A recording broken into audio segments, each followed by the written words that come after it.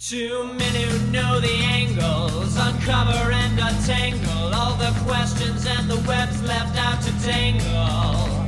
Be in 1962, last Wednesday's afternoon, they'll bend your ears with reckless self-abandon.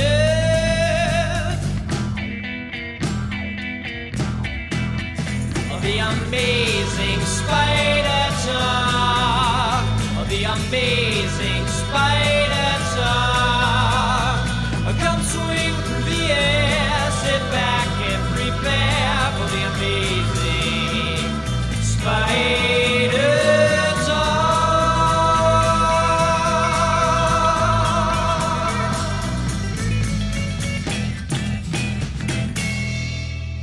Hello, I'm the artist formerly known as Dapper Dan Gvozden, and I own every issue of Amazing Spider-Man, including the annuals, which definitely count. And I am the artist still known as Mischievous Mark Ginocchio, since nothing has been removed from my body, Dan. I own every issue of Amazing Spider-Man, but the annuals, and dare I say, the one-shots, except for the Ends of the Earth one-shot, of course, which we've discussed at length, they don't count. Well, you know what truly doesn't count is one's gallbladder, because I am reporting to you today without a gallbladder. So if I sound pained throughout tonight's show, I am recovering from a pretty serious surgery.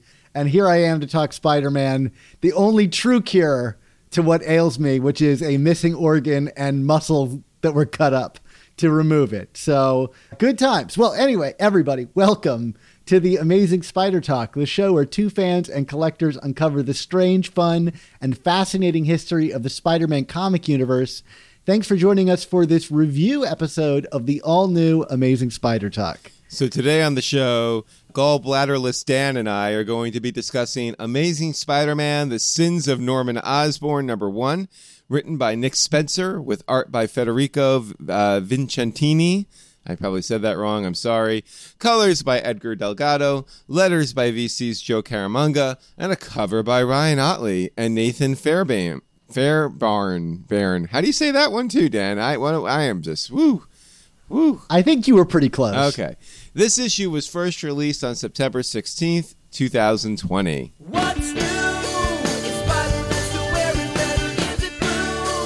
Maybe he took a week off 'cause he had the flu. But probably not 'cause his methods seem tried and true. Let's find out in the Spider-Man review. Mark, I'm excited to talk to you about this. I'm curious, what if it was my gallbladder that was really at the heart of all of my astute critical analysis? I guess we're going to find out if 99% of Dan Gvozden still measures up. We're talking about whether issues count or not at the opening of this episode. And here we've got what ostensibly seems like an issue of Amazing Spider-Man, but it's a new #1 for The Sins of Norman Osborn. And Mark, I got to start off with this by saying, why isn't this just an issue of Amazing Spider-Man? It just seems like any other issue. My answer to that would be, Dan, is because they want to reveal very big things in issue 850 and in issue volume 5, number 50. And if they released this issue in the normal numbering, they would have screwed everything up. I mean, of course, you could say, well, why didn't you just do one less issue on GOG or on Spider-Man 2099, and you wouldn't have this problem? Am I right? It's a very astute thing that you're picking up here, Mark. I mean, my guess is probably that maybe they thought they could get this in less issues and ended up going longer than they originally planned. But there's so many moving pieces in this. I'm sure you could remove some stuff. There's a lot of things that were revealed in this issue, but I don't feel like the plot moved all that much forward that a couple of extra pages in a previous issue couldn't really do. And I like this issue. I don't think it's all that earth-shattering that you couldn't kind of squeeze it in a little bit.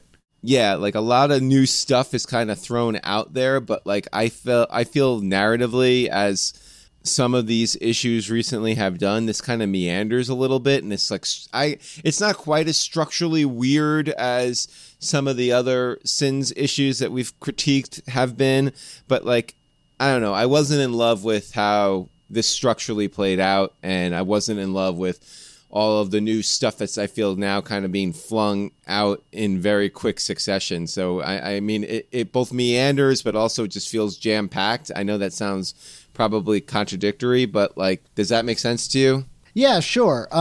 We've kind of got two big overarching plots, which is the stuff with Peter and Norman, and then the stuff with all of the spiders, are also known as here as the Order of the Web, because we needed another archaic term for this. And they even make fun of it, but like that still doesn't mean it doesn't sound stupid.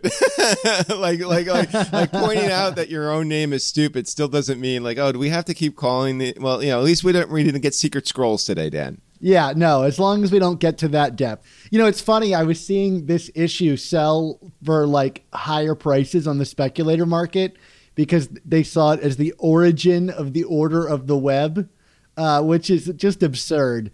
And maybe there's something to it about like that it is kind of a regular issue of Amazing Spider-Man, but probably had a lower print run because it's this kind of weird B title that nobody ordered.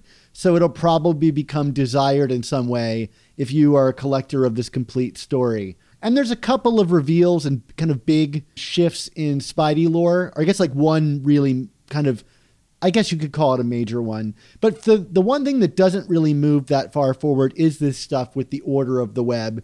They're kind of stalling for time to kind of get us back to where we were at the end of the previous issue. But there are some interesting wrinkles here. What do you think of some of this stuff with all the spider people? Outside of naming themselves, I don't know if they really, like you say, advanced all that much in terms of their story here. I mean, I feel like they were even kind of making note at one point where they were like, well, why don't we just talk to him? And they're like, well, we already did that. And it's like, yeah, so what are you, like, I'm still kind of like, what are you actually doing to stop Peter Parker from saving Norman Osborn? Like, I feel like they're just kind of pontificating about it and, having these powwows with each other. And, I kind of like that Gwen, and of course it's Gwen, which makes it even more interesting, is like the odd spider out, if you will, in terms of like not really wanting to step in and stop Peter here. But like, it seems like a lot of talk and no action and just the general involvement. And I think like when this whole thing was teased, oh man, because I even remember the issue where it happened and you and I were like, oh God, now they're bringing in Miles and Gwen and Spider-Woman. And you know what I mean? Like, it was just like, here we go. Here comes like, the it's going to be like Spider-Verse, but with whatever this is with Kindred. And I still don't feel any differently about that. I still feel that their role kind of plays into what I was saying a few review episodes ago, where it's like, okay, I'm assuming at some point when everything is revealed, it's going to make total sense that they're here, or maybe it won't, but like in Nick Spencer's head, it makes sense that they're here. But like at this point, I'm still just like, this is just one more ball in the air. And I don't know if I necessarily understand why they're being thrown in outside of making this feel more eventish, Yeah, and I understand the kind of moral question they're meant to represent. Like, they're the counterweight to Peter. But I think this is really just kind of all a part of why Amazing Spider-Man is such a difficult book these days, whether that is to write or really be handled correctly, is that half of Marvel's line is spider books now. And so these big events have to tie in and have to advertise these characters and get someone to go pick up Gwen's book or Miles' book. And in terms of tie-ins, like, this is more elegant than Thor flying by and being like, read my book. And we're not getting like, a bunch of tie-ins to like Ultimatum or whatever in Miles's book and the like Gwen clones from Gwen's book and all the mess that's going on there with the Jackal. So I appreciate that that's not like, shoehorned in here. But yeah, they do feel like one more ball to juggle. And you wonder if they're all going to be remembered to be caught at some point, like, you add more balls and then you ditch old balls. You still have the same number of balls, but you're kind of losing your. Now I'm getting down this whole like ball metaphor, and this is no good. I think this is your gallbladder talking, Dan. I think, or you're worried about things not being there anymore. What are you insinuating, Mark? I don't know, Dan. I'm just saying. No, I absolutely agree with you. I mean, it's the old Chekhovian gun situation. We have a lot of guns being lined up and ready to fire, and odds are when you have this much going on, you're going to miss one or two at the end of the day, and hopefully it's not so consequential where you're just like, wow, that was a waste of time. At least with this, I was kind of last issue thinking to myself, well, why the hell do all these spider people care? You know what I mean? It's Peter's life. These are Peter's enemies. Why do they care? And of course, we learned in this issue, the reason why they care is that they've all had dreams or visions or however you want to call it, of Peter dying at the hands of Norman, all but one who had a different dream. And of course, that's Gwen. We could talk about what she dreamt about in a second as well. But, I guess that's something that ties us together. If this feels clunky to me, I mean, I don't know. Like, I feel like this is a very forced plot point right now. I'm not saying that they wouldn't be concerned if they all had a similar dream of their friend dying, but like, I don't know. It just feels weird. Am I making sense at all? Yeah, you are. For me, I think this all has just kind of ramped up so quickly. We've not experienced these people having these dreams. There's just a lot of stuff going on off page, and it just makes the stakes feel kind of artificial. Like they're kind of being made up as they go along. Like how this story has evolved from being like just a Sin Eater story to now Norman Osborn is involved. And, if you're reading Ravencroft, maybe that felt natural. But within the pages of this book, it felt kind of forced. And there's a bunch of things like that where things just continue to escalate. But I don't know that the work has been done in the actual pages of Amazing Spider-Man to kind of get us there. Instead, we were spending all this time on these other little stories, whether that be about like the, devices that can tell the future and all that stuff. And if this was the story that we were building to, I feel like we could maybe have like gotten there a little more organically than we are here. I'm still kind of on board. For me, it's all about, does this stick the landing? And if it sticks the landing, then I feel like you can kind of justify the journey a little bit here, because it is still being handled, I think, artfully enough in the pages of like superhero comics. So let's talk about the Gwen dream sequence, because I think it's the most interesting. Like each one of these characters has a dream sequence where Peter dies in a way that's like associated with their own world. So like Miles sees him, dying in Queens, and Spider-Woman sees him dying in the Avengers Mansion, and Silk sees him dying where they both got their powers back with the isotopic generator thing, the genome device. But Gwen's is, also attributed to her. And that is the realm of the Brooklyn/Queensboro Bridge, or whatever you want to say the bridge is. And there's this shadowy figure that I think we're meant to assume is the Goblin. Did you have any thought about this? Because it's interesting because this character is horned. That's like the one really like defining characteristic. Does that strike any chord for you? Is there a person that you think that we're not seeing that identity for a reason? I actually kind of thought initially when I saw the silhouette, I was like, is that Ultimate Green Goblin? But no, it's not quite that either, right? I mean, this seems to be a different character altogether. In terms of goblins, I was thinking about Menace. Like Menace has horns, but the body type does not suggest Menace. It suggests like a man, like it's a man's body. Whoever this character is, I don't think we've met them in this form yet. That's what interesting. I think this is meant to be ambiguous, and whatever the connection to Kindred, I think it'll come forward. But my theory is that it's whoever or whatever. We have not met it in this form. I don't think we're meant to recognize this as something yet. Yeah, I think you're probably right. I thought that the Queensboro/Brooklyn Bridge touch was a nice like reversal, Like, I don't know that I've seen a image in a Spider-Man book where it's Gwen on top of the bridge seeing Peter get thrown off. And I thought that was really nice. Yeah, yeah. And then Gwen had, I think, probably the hint, hint, wink, wink, nudge, nudge line of the book, which was, oh, yeah, no kidding. which was of Peter. He also knows you can't make a deal with the devil and not expect to pay the price. Again, for anyone who listened to our Patreon speculation episode, I'm starting to feel more and more confident about my theory here, Dan. All right. Well, fire up that Kindred alarm, and I think you're right. I don't think that the devil talk is anything altogether subtle, as she pulls a John Woo in that panel and is amongst doves. Yeah, no, I mean, Gwen is interesting in this book. They kind of get her to reluctantly go along with them, but I suspect that there's more plot developments coming in the realm of Gwen as we round issue 850. I mean, I suspect, this is separate from Kindred or maybe related.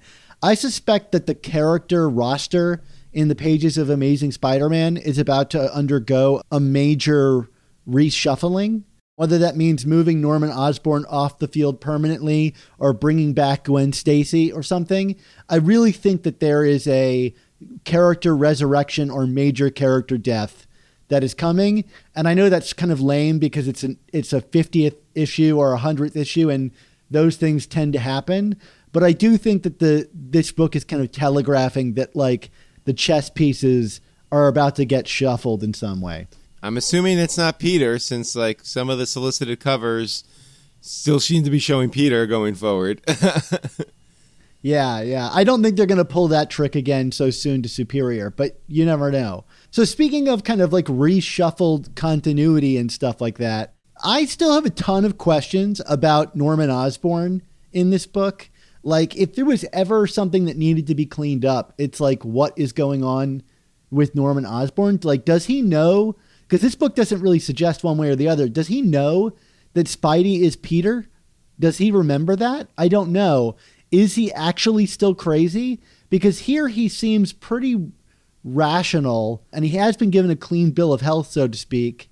But he also references, like, he remembers Gwen's death, which is another kind of call out to that. He makes reference to that, and he still has superpowers. So he's still got the memories of the Goblin and the powers of the Goblin, but does he know it's Peter? It's very unclear here, and I'm trying to remember, were you the one who... Well, I shouldn't say, are you the one? I know you did, but I'm trying to remember exactly what this is in reference to, where I don't know if it was Sin Eater or someone else that could something be going on where Norman finally found his sanity, and this is what we're seeing. You know what I mean? Like, either through the power of the Sin Eater, like maybe the Sin Eater has already gotten to him. I don't know. You know what I mean? I'm just trying to think. It's very odd because he does seem rather rational, but he still, like you said, has his goblin powers and seems to dislike Spider-Man greatly. But like, I don't know, like the whole ending of 800 does not seem to be referenced at all. It's just kind of crazy to me. You'd think, like, if he did remember, well, first of all, I don't think that he would come back remembering that and then just go work at Ravencroft and not hunt Peter down, considering that was his like main goal around issue 800. So I'm going to assume he doesn't know, but that seems like a strange thing to not really ever address in the pages of this book if you're going to bring Norman back. I guess we'll find out, I'm sure, in the next issue or so, but it's something that I'd like cleared up. I mean, and I guess this goes to like the problem with, first of all, there being no editor's notes in the past few issues about like things that are happening in others' books. Like I imagine you were reading this issue, Mark, and you turned the page and Ashley Kafka was alive again. That killed me. And you were like, what the hell? Yeah. And is she showing up in other books? Is that she in Ravencroft or something, or? Yeah, she's in the Ravencroft book, and you find out that it's not the clone from the Clone Conspiracy version of her. It's another clone from the Clone Conspiracy version of her. So she's back. But it's a clone. I don't know. Like, yeah, it's a clone. But they don't really, I mean, they kind of make a joke about it here, but not enough. And in my mind, if you're going to do these like big character reversals, you at least should tell us where to find them. I don't think Ravencroft is selling that well. I mean, the title of the book is Ravencroft. How big of an audience could there be for that book? That book is really silly. I'm just going to say it. Like, do you know that Roderick Kingsley is working at Ravencroft simultaneously to the events of this? What? Yeah, exactly. Is that book still even coming out right now, or is that has that book been kind of holding up from pandemic stuff?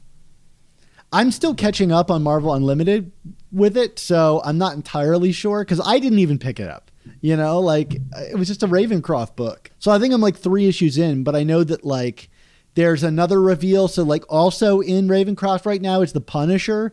He's been locked in a cell and there's a mystery of who's in that cell. So there's all these like plot beats from Amazing Spider-Man and Ravencroft that are very similar to each other. Right. I don't know. It's one of those things again where it's like, is the editor really paying attention here? Like this could be really smoothed out and made a lot easier for people. If you're going to do these big things, like have Norman be cleaned of his insanity, maybe do it in Amazing Spider-Man. It reminds me of the handling of the Jonah thing in Spectacular, where it's like, hey, this is the biggest plot change in all of Spider-Man's universe, and it's happening in a B book, and we're not going to reference it until it suddenly becomes a major plot point in Amazing Spider-Man. It is weird how they're splitting these things up. And the Norman Osborn thing remains a big question mark for me. All right. So in addition to Dr. Kafka coming back, or, I mean, you've seen her back in other books, but in addition, we've had some other like reveals and kind of character reintroductions here, both of which kind of confused me in terms of how they were. And this is where I feel like narratively the structure was off. So we have the first one I'm referencing, the Sin Eater is, basically praying at the altar, looking for a sign from presumably Kindred about what his purpose is. And this cloaked person comes forward, and it ends up being Martin Lee, a.k.a. Mr. Negative. And what was your takeaway from this? Well, first, I was really wrong. I thought it was the Lizard. And I'm going to say this, and it's going to sound kind of like a cheap critique, which is like, I didn't get what I wanted, so I don't like it. It's not that I don't like the Martin Lee thing. I think it's actually interesting because, you got a character that has like an evil side and a good side, and removing that evil side could maybe make Martin Lee an interesting character, especially since I think Mr. Negative has kind of been mishandled. Like Dan Slott came up with a really interesting direction to go for him when he was first introduced. And then we kind of abandoned that whole idea of the guy that doesn't know about his other side over the years. And so maybe this will give him a new lease on life. But Martin Lee has not been a part of Nick Spencer's book at all. So like this reveal felt really out of nowhere. I mean, I get it. He's part of Spider-Man's universe. But to me, like the Lizard thing, and the reason I put it forward was because it felt inherently consistent with the story that Nick Spencer is telling. And to bring in Martin Lee out of nowhere to an already crowded story, to me was kind of like, oh, great, another ball to juggle. Even if it does allow for cool powers for the Sin Eater, it just felt like, oh, I couldn't have guessed it because why would you have guessed that? Certainly in the structure of a mystery, there was no way to come to that conclusion. And so to me, it's poorly done. But even if it's like, oh, okay, it makes sense. And I have to ask, and I'm demonstrating my lack of zeitgeist awareness here. I know that Mr. Negative was a character in the Spider-Man PS4 game. I know that there's this PS5 game, well, PS5 system, and a new game coming out. Is Mr. Negative going to be in that as well? I don't think so. Not from what they've teased. And he ended up being kind of like a B-level villain in the last game, and I believe was dispatched by the end of the game. Okay, I just didn't know if like that was part of the reason why they were like trying to just randomly bring, like, hey kids, that character from that video game you like? Well, we got him here in the comics. He's back. I think the video game upped his cachet considerably, and I like how he was handled in the game. So like, I wonder if this is maybe an attempt to try to reset him to get him to be representative of that character. But I don't think it's any kind of like marketing crossover, because the only villain we really know about in the new game is the Tinkerer, and it's a female version of the Tinkerer. So who knows? So any kind of crossover like that seems a little premature, especially considering that this book was supposed to come out, I think, 2 or 3 months ago, and it was delayed. So we wouldn't even have any clue of that stuff at this point. But in addition to Mr. Negative, when we talk about out of left field reveals, we have yet another one. And I think this will now mark his third storyline in Spider-Man history. And that, of course, is who do we see is a prisoner in the cell, and it's kind of like Osborn's secret weapon until it turns out that the Sin Eater has already gotten to him. Well, it's funny because I listened back to our issue 46 review where we first guessed at who was in the cell. And the first person I said was, well, it's not the Juggernaut. And turns out it was the Juggernaut. So I was way wrong. And to me, it's I don't know what the Juggernaut has anything to do with this story. Right. He looks great. I mean, Yeah, he did. And the lead up was kind of fun where they're all you have to do is point him in a direction. And I was like, oh, well, it's the Juggernaut. And it seems like the Sin Eater stole his powers straight away by shooting him with his gun. If that's how that works with the Juggernaut, we'll find out. So we're going to have the what's the name of the stone in the Juggernaut's helmet? I don't even know, but he's going to have the powers of that, I imagine. Well, yeah. So I guess, if you're saying, yeah, it's out of nowhere, why are we bringing the Juggernaut in? It's just upping the ante and turning the screw more against Spider-Man. Because now, obviously, it's kind of like the Sin Eater is consisting of all of his most brutal enemies at this point. Obviously, nothing can stop the Juggernaut, which we will talk about in great length in our next season, I'm sure. It's one of the most famous Spider-Man overcoming the odds story. It is, to me, it is the Spider-Man overcoming the odds stories, at least in terms of him versus a villain. I guess that's why we're getting him, just to kind of do a callback to that and just make the odds all the more precarious against him and forcing this team up with Norman Osborn. Not that I'm trying to jump too far ahead here, but we're getting towards the end anyway. So yeah, I don't want to go down this kind of level of critical analysis at this point to go that deep, but it is one of the frustrating things about Nick Spencer's run is that so much of it feels like callbacks. And I know we constantly bring up the interview that we did with him where he said he read all the issues, and you really get a sense that he's kind of playing the hits a little bit while doing some new things. But at a certain point, if all you're really doing is a lot of nostalgia stuff, the book kind of dies a little bit. If all Spider-Man has now is to look backwards, then I think it's in a really tough place. And, between Sin Eater and all this other, and Norman Osborn and all this stuff, none of it feels terribly new. And I think that's what's exciting about Kindred, but it's also been delayed for so long. And I think I'm at least really ready to be surprised by a new thing. The Juggernaut, fine. Okay, there's a big guy in a room and it's the Juggernaut.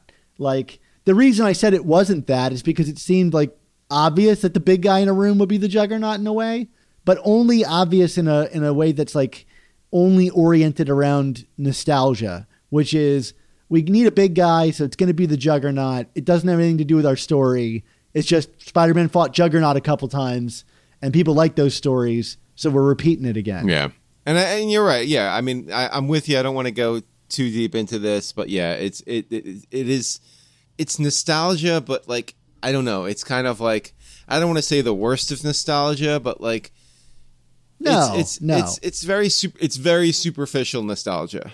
I feel nostalgia has a superficial quality to it anyway. Sometimes when it comes to stuff like this, you are intentionally leaning on it because you're trying to kind of bring people in who maybe have lapsed out or have disengaged. Because we talked about this with the Sin Eater. Who outside of the people who revere those stories from the 80s really cares who the Sin Eater is at this point? Newer readers don't. It's not like there's a real revenue generating reason to kind of drive people to those old stories right now. You know what I mean? You can just read them online, whatever. Read them on the Unlimited, I guess. But it's not like they're trying to bring the Sin Eater back to sell Marvel Unlimited subscriptions. And I think with the Juggernaut here, it's kind of again, I go back to the word superficial. It's just like, okay, well, we're gonna throw this in there now because hey, this is like a great story and the Roger Story run, and but like you said, what's the actual purpose here? Like it's not like it's Moreland or something where it's like it's a Spider-Man villain, but like he only comes out a couple of times a decade to really screw with Spider-Man. You know what I mean? Like, so I don't know. It just it feels kind of hollow and cheap. The art looks great with him. To me, the Juggernaut panels were my favorite of the whole book. I don't know how you feel about that. I just thought that the art was really fun overall. Like this guy, Federico Vincentini. I'm going to mess that up too. I thought this guy was real out of nowhere star. Like I thought his pages had a lot of character. I'm looking at them now, and there was just a lot of movement and fun. And it reminded me of Otley a lot. And I feel like this guy, bring him in as a pinch hitter. We've got a whole bunch of these pinch hitters on this book. I thought this guy had a real kind of flair for the events going on in this book and Spider-Man's world. I liked his depiction of everybody. I'm kind of eager to see what his Green Goblin would look like, but I don't know that we're going to get it. But I thought his stuff was really, really quite fun. And I thought all the interplay between Peter and Norman was fun too, even if I'm a little up in the air about all of it. I thought that the characters were well represented and brought to life on the page with the artwork really well. Even just them fighting over their shared history and going into that lab with all the stuff down in the basement. I mean, there's a lot of good stuff going on there that was visually exciting for me. And that was fun. I'm eager to see them team up. The setup was pretty good. I believe it, even if I don't know that Spider-Man would trust this guy altogether. Right. I agreed. But you've been calling this, I think, for 3 or 4 issues now, and obviously your prediction was spot on in terms of the Spider-Man Norman alliance. So it should be interesting at the very least. I do have a soft spot for enemies who have to become friends for a contrived situation. I mean, in this case, the contrived situation is their survival, so maybe not that contrived. It should be fun. Any other big points you want to hit on this issue, Dan, or do you want to get to grades? Well, really quickly, back to kind of square off our discussion about nostalgia. For me, the core stuff with the Sin Eater and his relationship to Kindred and his siege on this jail and Peter and Norman's relationship, that stuff all works. The core of this story to me works. I like the moral thing, and it doesn't feel entirely nostalgic because they're doing something new with these characters. And that's interesting to me. Spider-Man and Norman teaming up, I don't know that I've ever seen that before. And I'm excited to check that out. And that's what's keeping me excited. There's even this implication of Norman has a map of Empire State down in his lab and he's planning something regarding that. And that has me excited because that gets me back to my theory about who was in the cell. I wonder if Norman is trying to use the isotopic generator thing to split his personality. I'm going to stick with that theory about what he might want from Empire State. There's something going on there. And that actually has me a little bit excited as that kind of little throwaway mystery. Very good. All right, so what do you want to give this a grade? Yeah, sure. I thought this was a solid B. I'm gonna be a little lower than you. I'm gonna say C+. Like I said, it still felt like, throwing these things in there like the Kafka stuff, the Juggernaut, Mr. Negative. Like I just feel like we were throwing things in there, but still kind of meandering about with it. The clarity of it was not quite there, but it was an enjoyable story. I mean, it's not like I thought it was badly done. It's just it was just lacking in some areas for me. You're shifting me to a B-. I'm changing my vote. I B-. All right. B-. There we go. Right. There we go. Right. All right. It's a little sloppy. All right. Well, there we go. All right, Mark, why don't you take us home? Will do. Well, of course, it is now that time for all the good things, mainly our show, to come to an end. So we want to say thank you to you, the listeners and viewers, for tuning in to this episode of The Amazing Spider Talk. Yeah, this episode was edited by Rick Coast with production support from Andy Myers. Our artwork comes handcrafted by artists Ron Friends, Sal Buscema, and Ray Sumser. And our theme songs were produced by Ryland Bojack, Tony Thaxton, and Spider Madge. This episode was originally released on Patreon as a live stream hangout. So hi, all of our live streamers. And thanks for coming. Back when this comic was first originally released. So if you want to help support our show's continued existence and these reviews while joining us on the live stream, why not head on over to our Patreon and sign up and join us? But Mark, until we get a new volume of Marvel Team Up all about Norman Osborn, what is our motto? That motto is, with great podcasts, there must also come the amazing Spider Talk. Don't miss the next installment